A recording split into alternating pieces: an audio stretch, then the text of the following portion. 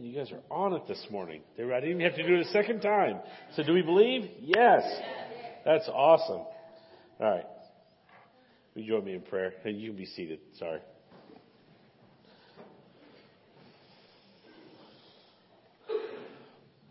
Oh, Father, we do believe, God. We know because your word says it, but we also know because you have shown us throughout history, God, that you are sovereign, you're mighty, that you made a way back for us. That Christmas is all about the fact that you made a way back to you for us. You didn't have to, God. You weren't bound to do that. You did that out of love for us. That we love because you first loved us. Oh, God, we think of our church body this morning, this small piece of the greater church body around the world. And God, I just think of the number of people who have lost loved ones during this season, who are sick, who are in need of healing, God. Spiritual, physical, emotional healing. God, we just ask that you would be not only with us here in worship this morning, but also, God, with our brothers and sisters in Christ who just can't be here this morning for various physical reasons. And God, I just continue to lift up the many people in our congregation who have lost people that are close to them. And what a difficult season this can be in those circumstances. God, we just thank you for all the things that you are doing in our midst. That is, as we'll talk about in your word this morning, God, that as we wait for you to come back, God, you are working all the time. And God, I just thank you so much for your word. I thank you that we have a place to come and gather and open it together. I think just a few years ago, and in the midst of all the sickness going on right now, a few years ago, we were opening the word together in our homes virtually, and now we have a place to come and gather together, and how quickly we forget the difference that we felt when we were having to gather in our homes alone. So God, we thank you for a place to gather and a body to gather with. Father, we just ask that you would open our hearts this morning, speak to our hearts, God, as we open your word together. May this time be a time of transformation for us. May we leave a little bit different than when we came in. May we hear you this morning, God, and hear what you're speaking into our lives. We love you, God. We thank you so much for Jesus, and it's in his name we pray. Amen. We are in Acts chapter 1 this morning. And my scripture may be just a little bit different than what's up on the screen, only because I'm going to start back in verse 6 instead of verse 9. So Acts chapter 1, and we'll start in verse 6 and read to verse 11.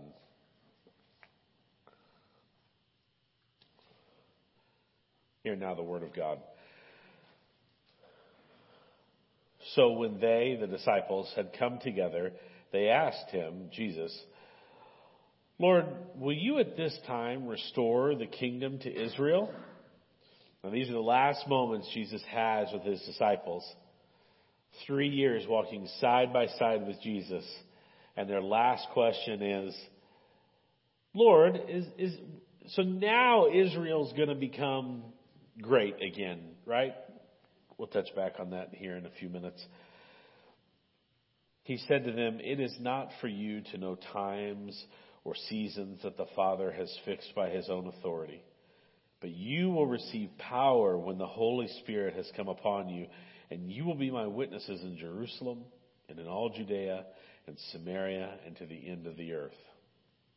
Incidentally, we won't cover it this morning, but 10 days after this, in Acts chapter 2, the Holy Spirit does come and everything changes. And when Jesus had said these things, as they were looking on, he was lifted up, and a cloud took him out of their sight. And while they were gazing into heaven as he went, behold, two men stood by them in white robes and said, Men of Galilee, why do you stand looking into heaven? This Jesus, who was taken up from you into heaven, will come in the same way as you saw him go into heaven. The very word of God. Thanks be to God. We will cover a couple of other scriptures this morning throughout the message. But this is our main passage, so keep your finger there. But we're now almost a week past Christmas.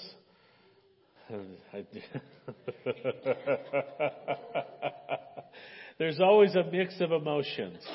And yes. Either way, the day we've been waiting for all year long has come and gone. Incidentally, some people already have their Christmas decorations up for next year. Isn't that crazy? All the decorating, all the preparation, all the shopping.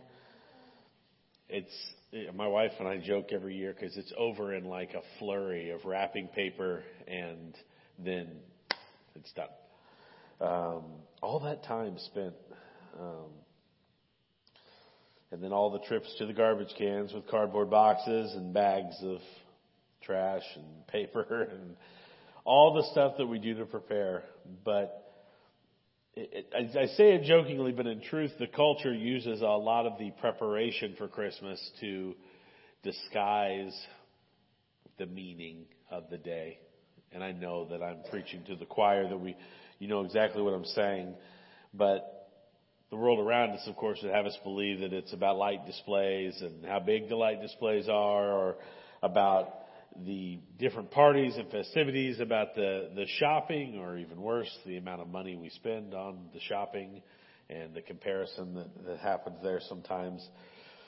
But all that comes into play and seeks to distract us from what's really going on behind the scenes. The truth that a little over 2,000 years ago, God came in the most unassuming way possible into the world. It's interesting to me as I think about what we're talking about today, that Jesus' return will be this humongous thing. And we'll get there in a minute. I'm kind of looking toward the back of the book a little bit. But when Jesus came to earth, he ushered in God's peace, God's love, God's joy to dwell among us for a time and inside us forever. And you would think that would be this huge thing. But the story that we read in Scripture is a pretty humble story. It's not this huge fanfare that you would expect when God enters the world. It just seems so counterintuitive for me. But the way that God entered the world was this unassuming thing. And so I think that just as it was unassuming then, it's sometimes unassuming now and gets drowned out by all the noise of everything else that happens around this holiday. But do you remember being a kid and how long it took for Christmas to get here? I see all these nods and chuckles. I'm 41, and it seems like Christmas comes like that. And I'm told by many of you that the older I get, the faster time goes, which is not a truth that I really enjoy, given that my daughter just turned 11 2 days ago. Totally against my will. I asked her years ago to stay small, and she refuses. But it seems like when I was a child, Christmas took an eternity to get here. I mean, it took forever. And one of my favorite Christmas movies is A Christmas Story. And I think one of the reasons for that is I can relate to Ralphie Parker sitting in class longing for Christmas. For all the wrong reasons, of course. When you're a child, it's for all the wrong reasons. But I can relate to that. And as Tom Petty once famously sang, waiting is the hardest part. I was reading this week, and pastor and theologian Sinclair Ferguson once said, "When I was a child, Christmas seemed to die every year by bedtime on December 25th. The anticipation seemed long and the realization all too brief. I even tried wrapping up my presents again and opening them the following morning." I call my son Elliot, who many of you know, the Christmas boy, because he will start talking about Christmas in January and continue all the year long until it gets here. And he woke up this past Monday morning, and before his eyes were fully open, he said, "It's Christmas! My favorite day!" And I thought, what a cool way. Shouldn't we all wake up on Christmas and go, "It's Christmas! My favorite day!" Oh, but the fact that so many of us can relate to that feeling of anticipation for Christmas, I think we can relate to what was going on in Scripture and the waiting that happened up to Jesus' birth and the waiting that we are still participating in for His return. In the Old Testament, we have this picture of what God's people went through before Jesus was born. The Old Testament is full of these prophetic words and promises and foretellings of the coming of the Messiah, the one who would arrive in the future to save God's people from their sins and free them from oppression. And what's so funny about the disciples' question, their last question while Jesus was on the earth, "Are you going to restore Israel to power now?" is that Jesus came not to free them from political oppression, but from the ultimate oppression of sin and death. Jesus came to fix the real problem and not the earthly problem. And these promises were read again and again by God's people over and over again throughout their history. They were spoken as a reminder that God had not forgotten His people. The book of Psalms contains all these poetic laments about asking God to remember His people, about imploring God to remember His promises, about how long God's people had waited for Him to come through, to be faithful, to keep His word.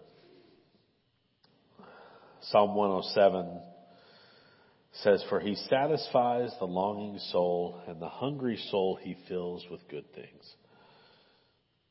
Just like counting down the days as December comes to a close and Christmas Day finally approaches, God's people would count down God's promises, longing for the day when those promises would be fulfilled. And just as we see in the Old Testament that God was working that whole time, God works in our waiting as well. God has not forgotten. God has not ignored us. God is working. And so as we read through the Old Testament, we find that though it may have seemed to Israel that God had forgotten about them, we have this advantage of seeing the whole story played out, right? And don't we wish we had that same advantage for our own lives? We know that He was working in them and through them the whole time. He was teaching them to rely on Him in the wilderness. He was bringing them along this journey, forming them into His people.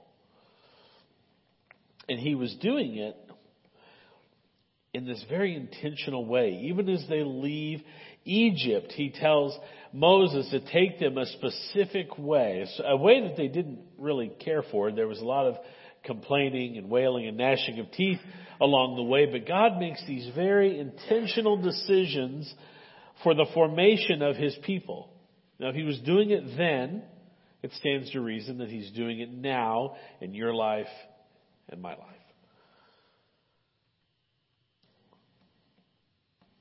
But even even as he works, we have to admit to ourselves that God is always up to something. Always up to something. I had a pastor at Purdue when I was in college that made a large impression on me. And I remember him talking about being in church as a child, and there was a lady who would sit, an older lady who would sit right up front. And he said during the sermon, she'd say, "What are you doing to me now, Lord? What are you doing to me now?" And haven't we all felt that a million times? But more importantly than the fact that God is always up to something is that God knows what He's up to, and God knows what He's doing. In fact, when we come face to face with what God is doing, it becomes very clear that we have no idea what we are doing most of the time. And so the New Testament begins with this long-awaited incarnation of God, this long-awaited arrival of God with flesh on, this Messiah that had been foretold and foretold and foretold for ages, that the nation of Israel was waiting for, that the whole earth was waiting for. And again, we see this pattern of waiting, of longing for Christ. Mary gives birth to Jesus in this humble room amongst the animals of the house somewhere in Bethlehem. She wraps him in this humble cloth and lays him in a feeding trough, just as had been foretold for ages. And the wait was finally over. And so Jesus grew into a man and was faithful to God during his years of ministry. He was obedient even to death on a cross. And after his death was laid in a tomb, and for 3 days the world held its breath. And then Jesus was resurrected from the dead. And then he came back. He appeared to his disciples and promised that though he was going to heaven to be with God, he would one day return. And the scene that we see this morning in Acts chapter 1, this final scene with his disciples, I believe, and we'll talk about this in a minute, but I believe that there was some question among the disciples whether or not he would come back at the end of that 3 days. And we have some evidence for that we'll get to. But I think that when he came back, that when they saw the resurrected Christ, that changed everything. I think that when Jesus said he was coming back, when Jesus went up, and just before he went up, he said, I'm coming back, that they believed him. Because he had already come back once. And they weren't sure that was going to happen. And I think that when that happened, I think that what you see in the disciples is that they went, oh my gosh, it's all true. It's all true. And so just like that, Jesus is gone. 3 years of walking side by side. And then they see him come back from the dead, and he spends 40 days with them, and then he's gone. And he says, he gives them a list of things to do. You'll be my witnesses in Jerusalem and in Judea and Samaria, which is a whole other thing to unpack, and to the end of the earth. So you're going to go to people in Jerusalem, in your own community, people you probably know. You're going to go to people in Judea, people who still think like you, believe like you, who you're familiar with. Then you're going to go to Samaria, the people that you hate. And then you're going to go to the end of the earth, to people you don't even know exist yet, in places you don't even know about. And I know that some of you in here have lived that. And so the disciples stared into the sky, wondering what to do next.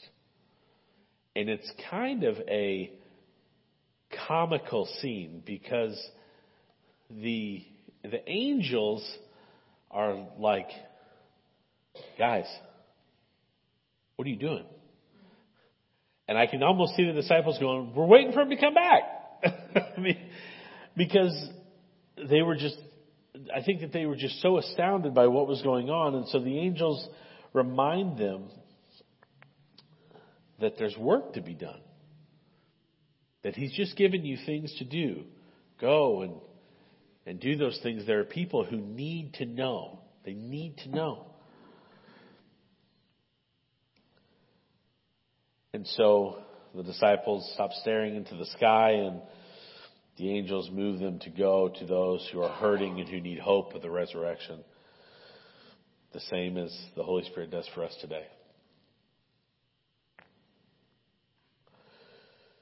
The angel does remind them that Jesus will return one day just as He left. But this begins a whole new season of waiting. And so you've seen this as our theme this morning. But it's this constant theme throughout Scripture of waiting on the Lord. And we find ourselves in that same situation today between His ascension and His return. But also, we find ourselves waiting in all sorts of ways, don't we? I know if I went around the room, each of you would have something that you've been praying for. And you're saying, how long, Lord? How long? But those of you that know me well know that I have a deep love for God's Word. And part of that love comes from knowing that this book is one story from beginning to end of God putting His family back together. And that story is still being written today, now, and we are in that story. And so just as we read about all of these people in Scripture, I think about I've been at Olivet a little over 10 years, and I think of just the people that I've known since I've been here. And it's amazing to me, the people that God has used just in this piece of the body of Christ in this story. And so the story's not over. It continues to be written. Biblical prophecy provides some of the greatest encouragement and hope available to us today. Just all the little footprints that God leaves throughout history. Just as the Old Testament is saturated with prophecies concerning Christ's arrival, both Testaments are filled with references to His second coming, to the second advent. One scholar has estimated that there are over 1,800 references to Christ's second coming just in the Old Testament, and 17 books of the Old Testament talk about it prominently. So before Christ had even arrived the first time, God's people are writing about the second arrival. In the 260 chapters in the New Testament, there are 318 references to Christ's return. 1 out of every 30 verses. 23 of the 27 New Testament books refer to the second coming. And for every prophecy in the Bible concerning Christ's birth, there are 8 which look forward to His second coming.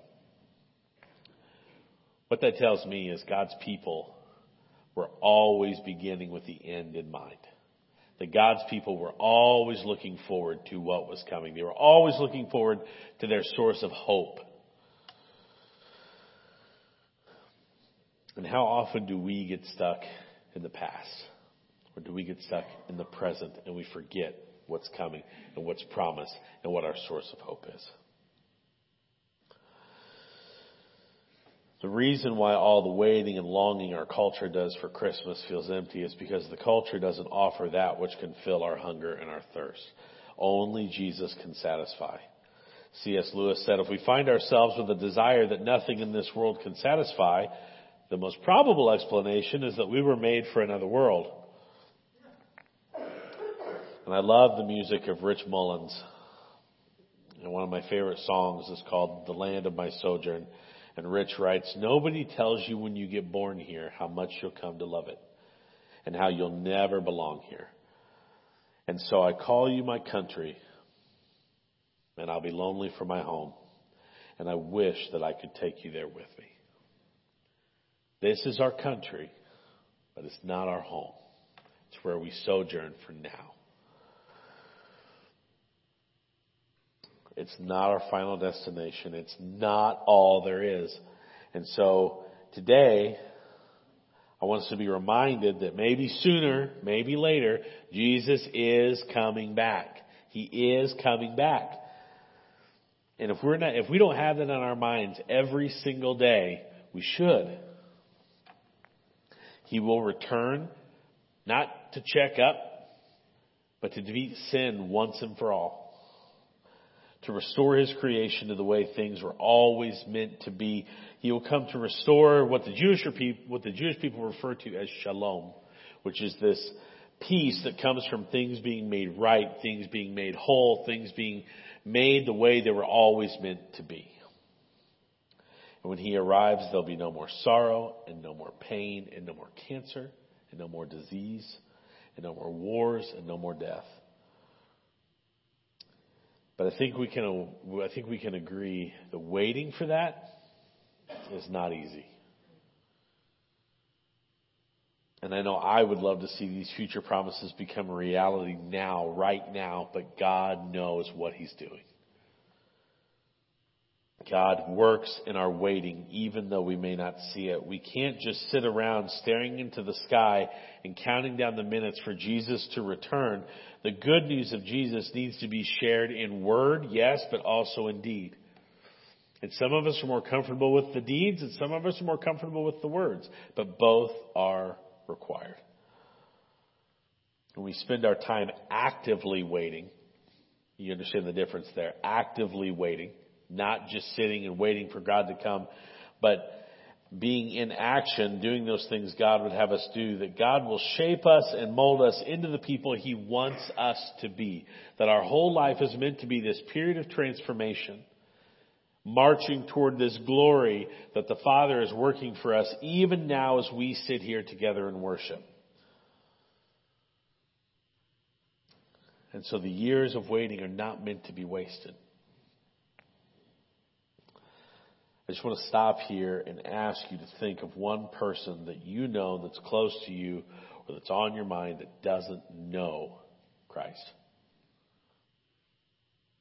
And we'll come back to that. But I want you to be thinking of that person.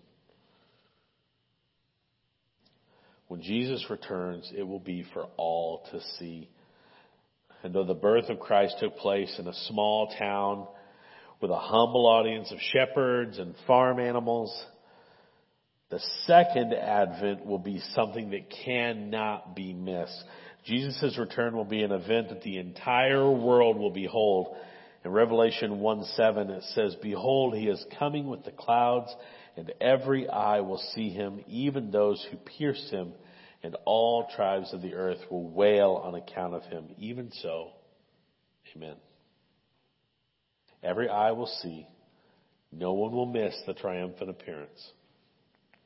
The last book of the Bible tells us a little bit about what we can expect with Christ's return.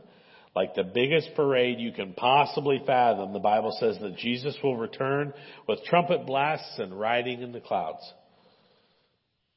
It will certainly be something to see and experience together. But here's the thing. The problem for us, the human problem for us, is that we don't know the day or the hour. We can't mark it on our calendar. We can't mark off the days. There's not an Advent calendar for the second Advent. And that's problematic for us, isn't it? We sure do like to be able to predict things. Think about how much money the culture makes off of prediction. Calendars, but prediction.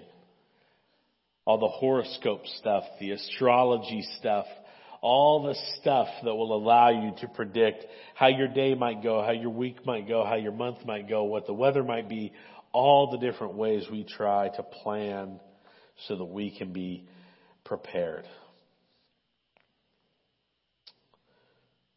What this means for us is that we can't control when Jesus comes back. Only the Father knows. But we must live each day as though it could be today. That's what the disciples did. They lived prepared. That's what God's people have done forever. They lived prepared. When Jesus returns, Revelation says that the peoples of the earth will be in mourning. They will mourn because Jesus came the first time as Savior, but He will come the second time as Judge. We must live ready because in the end, we will give an account for our life. I can't glaze over that and be faithful to God's Word here. We will be judged on what we did with the grace and mercy offered to us on the cross when Jesus died. It is a gift that's meant to be shared.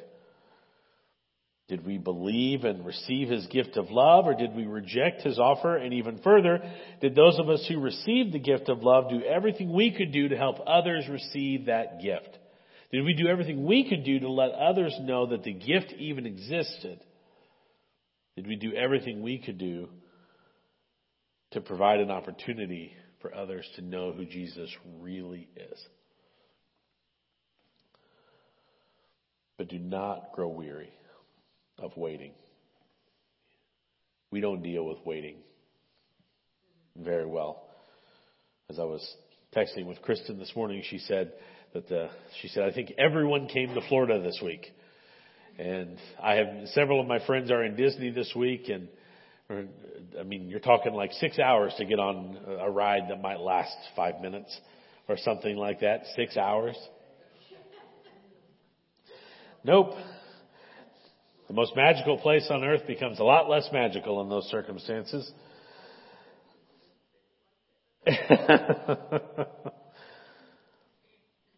We certainly don't deal well with waiting too long.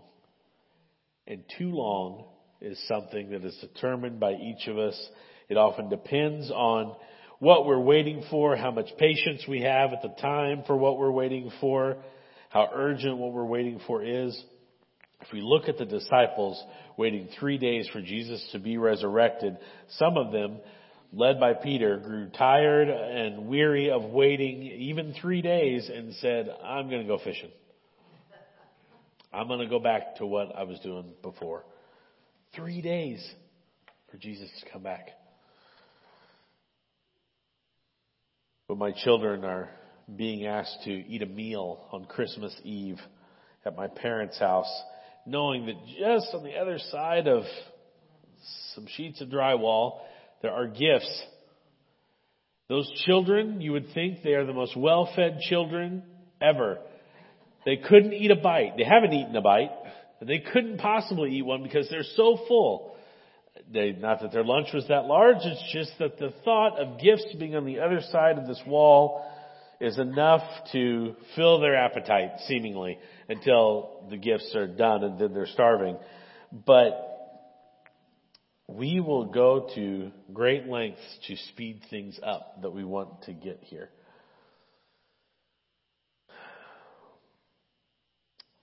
Many of you are friends with me on Facebook and know that on Sundays I spend a lot of time waiting on my smoker to finish cooking whatever I cook.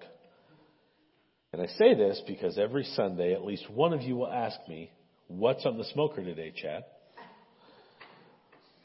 And I know that that's secretly a, will you bring some to my house, please? But by the way, today it's chicken wings and little smokies and barbecue sauce and maybe smoked cream cheese. I love cooking, and I especially love using my smoker, but I will tell you, and some of you know this from experience, when you've gotten up at 5 a.m. to put a pork butt on the smoker and it's been in there for 10 hours and it's almost dinner time and your guests are getting ready to arrive, the internal thermometer starts to rise a bit, if you know what I mean. You start to get pretty upset. When things take too long, we grow weary. We grow frustrated. We grow concerned, depending on what it is. And at times, we give up. Friends, this has been a hard season for me and my family. And I know that for many of you, it has been as well. I will just say, without going into detail, that I'm ready for Jesus to come back. I'm ready for things to be made right. There are days where I wake up, I want to stay in bed, I don't really want to get out, I don't really want to go because of just all the stuff going on. And I share this because I know so many of you can identify with it in this season. But it's for that reason that today I encourage myself and I want to encourage you to remain faithful. Continue to endure. Don't give up the fight. God can take your frustration. He can take your anger. He can take you being upset. He can take all of those things. You can lay all that on Him. He's big enough to take it, I promise. Don't give up. God knows that you are weary. God knows what you're going through. And He's there every step of the way. It's a daily choice, and it's not often an easy choice. Daily, I must pick up my cross and follow Him. But I know that I do that because He's the only real source of hope. And I know that as I follow Him into that glory that the Father's preparing that we just talked about. The world offers nothing that can sustain me. Only He does. So on those hard mornings and those hard moments, on those nights when you can't fall asleep because you have so much on your mind and your mind just chews and chews and chews on thoughts. You know what I'm talking about? Yeah, I thought you might. Reach out to Christ and cling to the only source of hope there is and hold fast. Hold fast. Don't give up. But even more so, understand that if I feel that way and you feel that way, and if you're in a relationship with Christ and you feel that way, think about how much more those around you who do not have a relationship with Christ feel that way.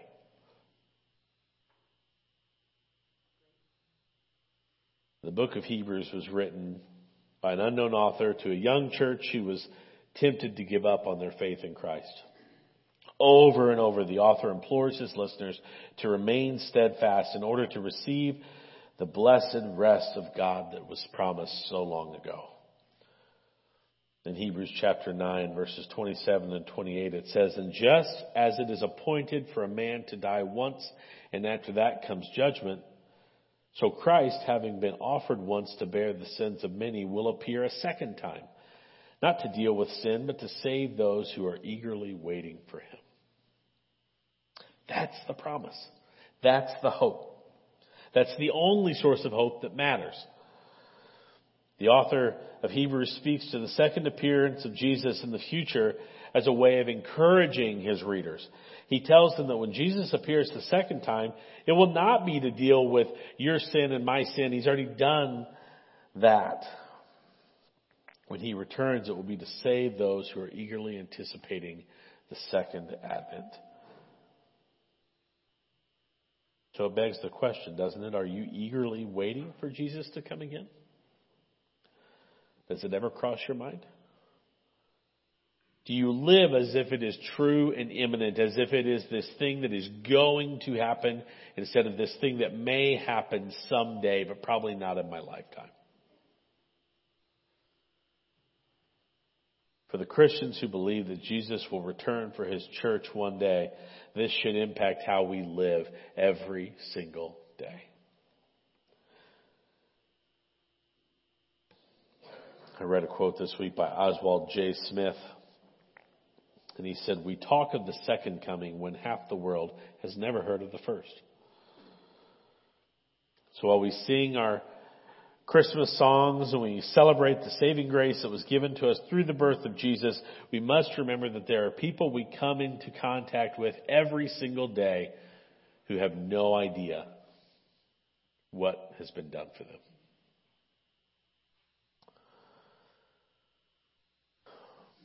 There may be people in our families, people that we see every time we go to the grocery store, people we work with, people in all areas of our life who have not heard and not accepted the good news. But we must not grow weary of waiting, and we must not grow weary of sharing so that others can also come to know the love that we know. And so, as we move into this new year, as we finish our celebrations for the first Advent, and we wait for the second Advent, we must have a heart to tirelessly pursue those who are far from God. And so perhaps today that's you.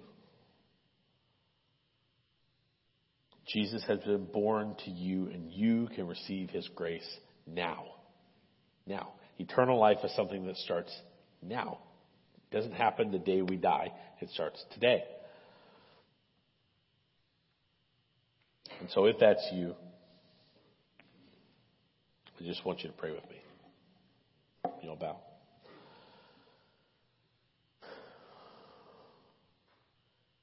Lord,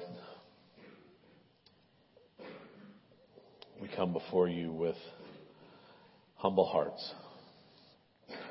We thank you for the gift of your Son, Jesus, who came to save us from our sins. And we offer you our grace. You offer us your grace and your love. We offer you our sin, God, because you are the only one who can forgive it. You're the only one who can pay the debt that is ours to pay. And so we long for Christ's return to make all things right.